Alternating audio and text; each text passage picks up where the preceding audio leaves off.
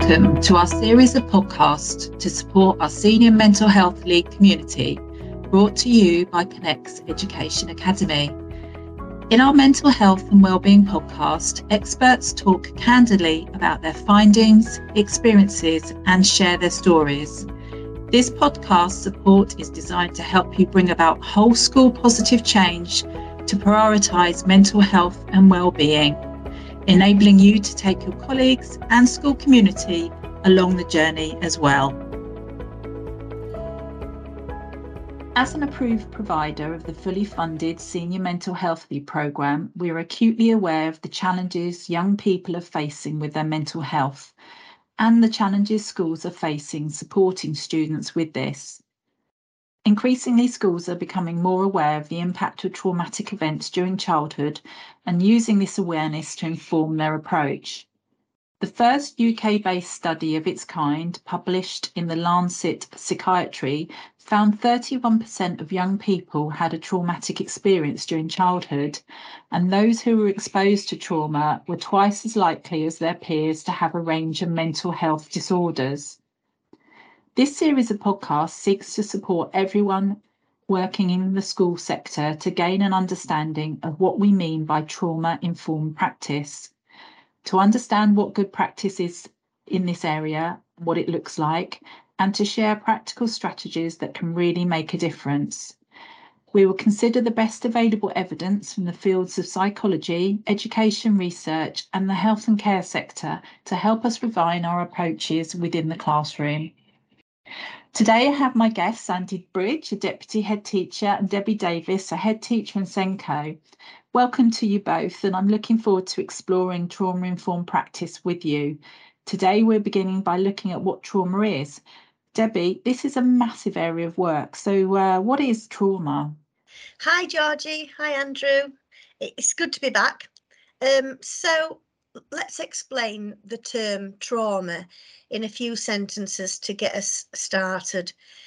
Trauma results from an event, a series of events, or set of circumstances that are experienced by an individual as harmful or life-threatening. While unique to the individual, generally the experience of trauma can cause really long-lasting adverse effects, which limits the ability to function and achieve mental, physical, social and emotional or spiritual well-being, if that helps. Thank you for getting us started, Debbie. Yeah, that kind of is a really strong definition for us to start thinking about. But not all children experience trauma, Andy. Why might this be?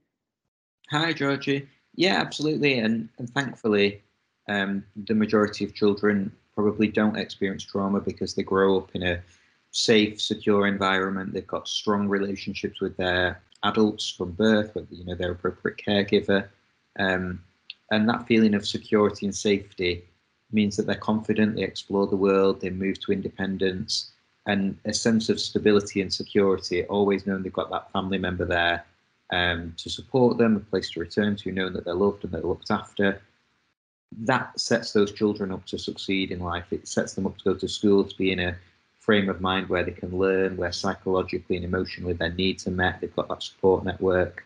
Obviously, that's what we'd hope for all children. Hopefully one day we will achieve, but sadly, at the moment, there are a significant number that don't have that basic level. When we look at Maslow's hierarchy, that very foundational level of physiological needs, being warm and well clothed and fed, and the safety needs, feeling secure, having access to appropriate healthcare and a safe, secure property. Not all children have those things, and without those, we know that it's then very difficult to move beyond that and prioritise learning. Yeah, there's a lot to be said for thinking back to Maslow's hierarchy of needs, and I think it absolutely, you're right, that if the basic needs aren't being met, then how realistically can they thrive and survive and learn and study going through those challenges that they have and things that we often take for granted. So it's really important that we focus in on it. Very, very insightful. Debbie, can we explore some of the types of trauma that may impact young people? Yes. So a good place to start, Georgie, Berry Street, Victoria, 2013. And we define trauma as an overwhelming experience that undermines a person's experience that the world is a good and safe place. Coming back to the reference to overwhelming, there are lots of experiences that a child can experience that would massively and deeply alter the perception of the world, and Andy's talked about this.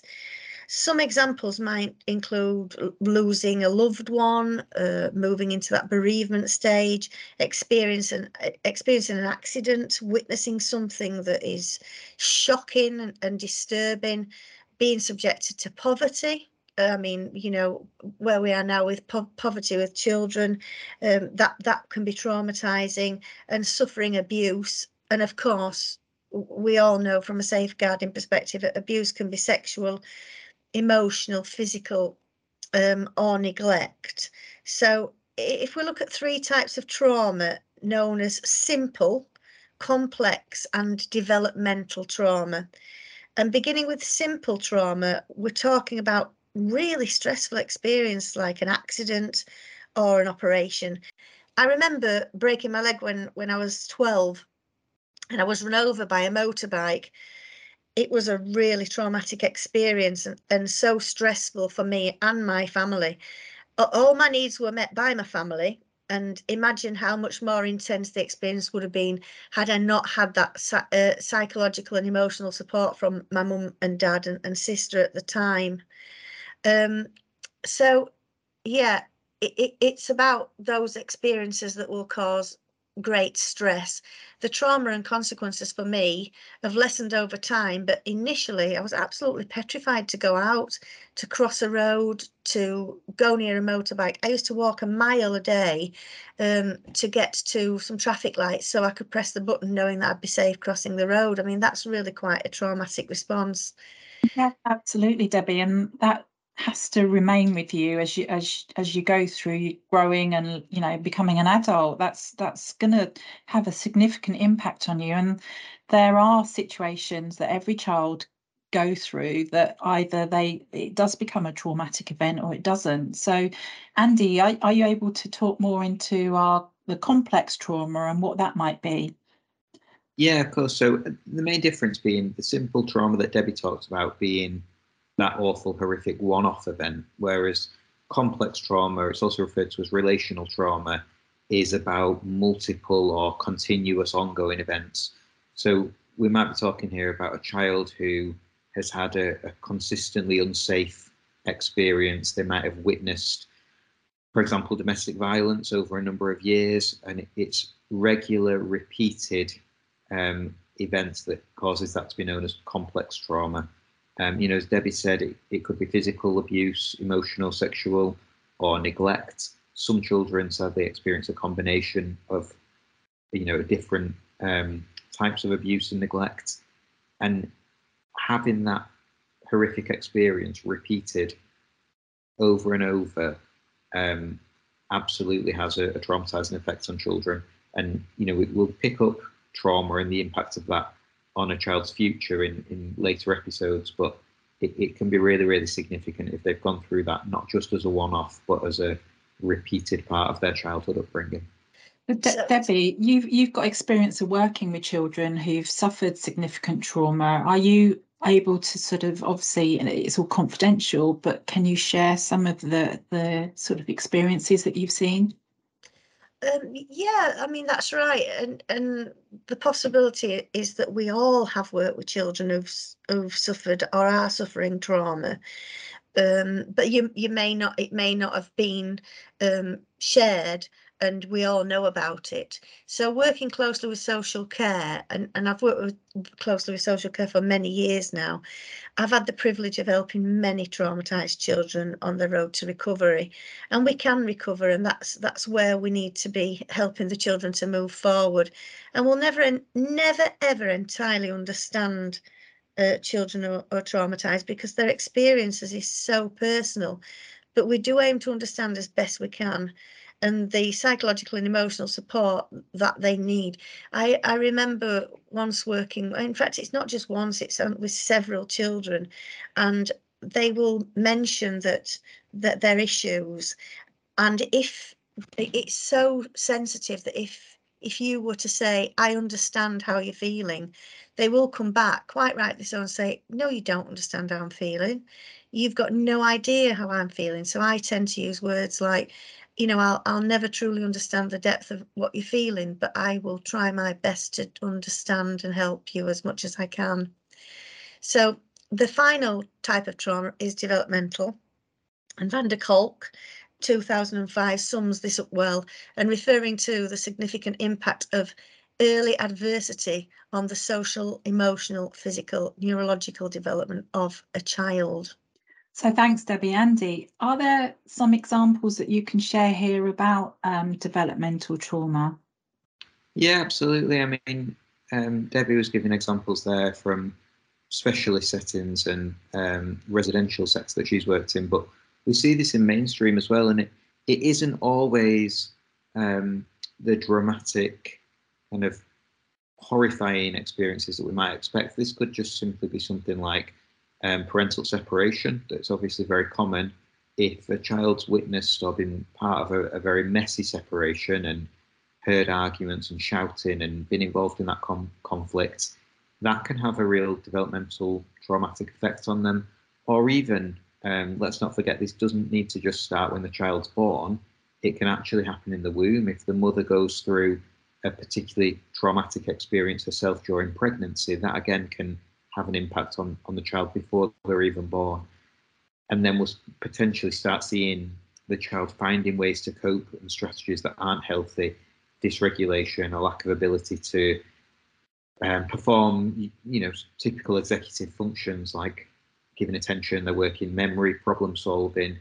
All of these aspects and functions of the brain that we see as a normal part of a child developing suddenly might not work in the same way, and that's something I think we're going to pick up in a later podcast as well.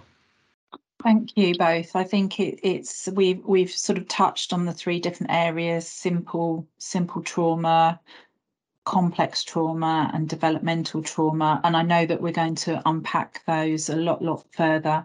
And it's difficult subjects, but it's important to have these conversations, and sort of hopefully this has really helped the listener start their journey on understanding trauma-informed practice.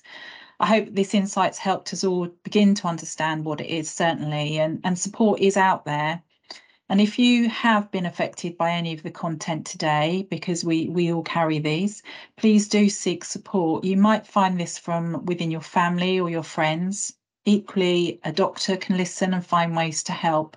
And there are a number of resources that might be helpful for you. So we would recommend somewhere such as the National Child Traumatic Stress Network.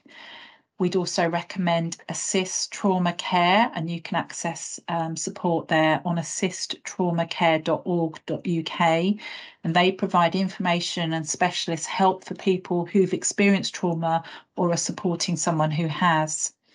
We also have Birth Trauma Association, so this is linked to developmental trauma.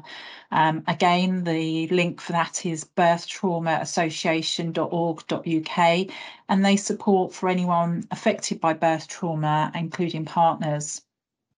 We hope that this podcast series has started and helped you, and we'll be looking at the key principles of trauma-informed practice, exploring the bedrock of effective practice to help schools. And you can access these when you're on your daily commute, if you're walking the dog, on your treadmill, or as your focus for the day. Thank you for listening.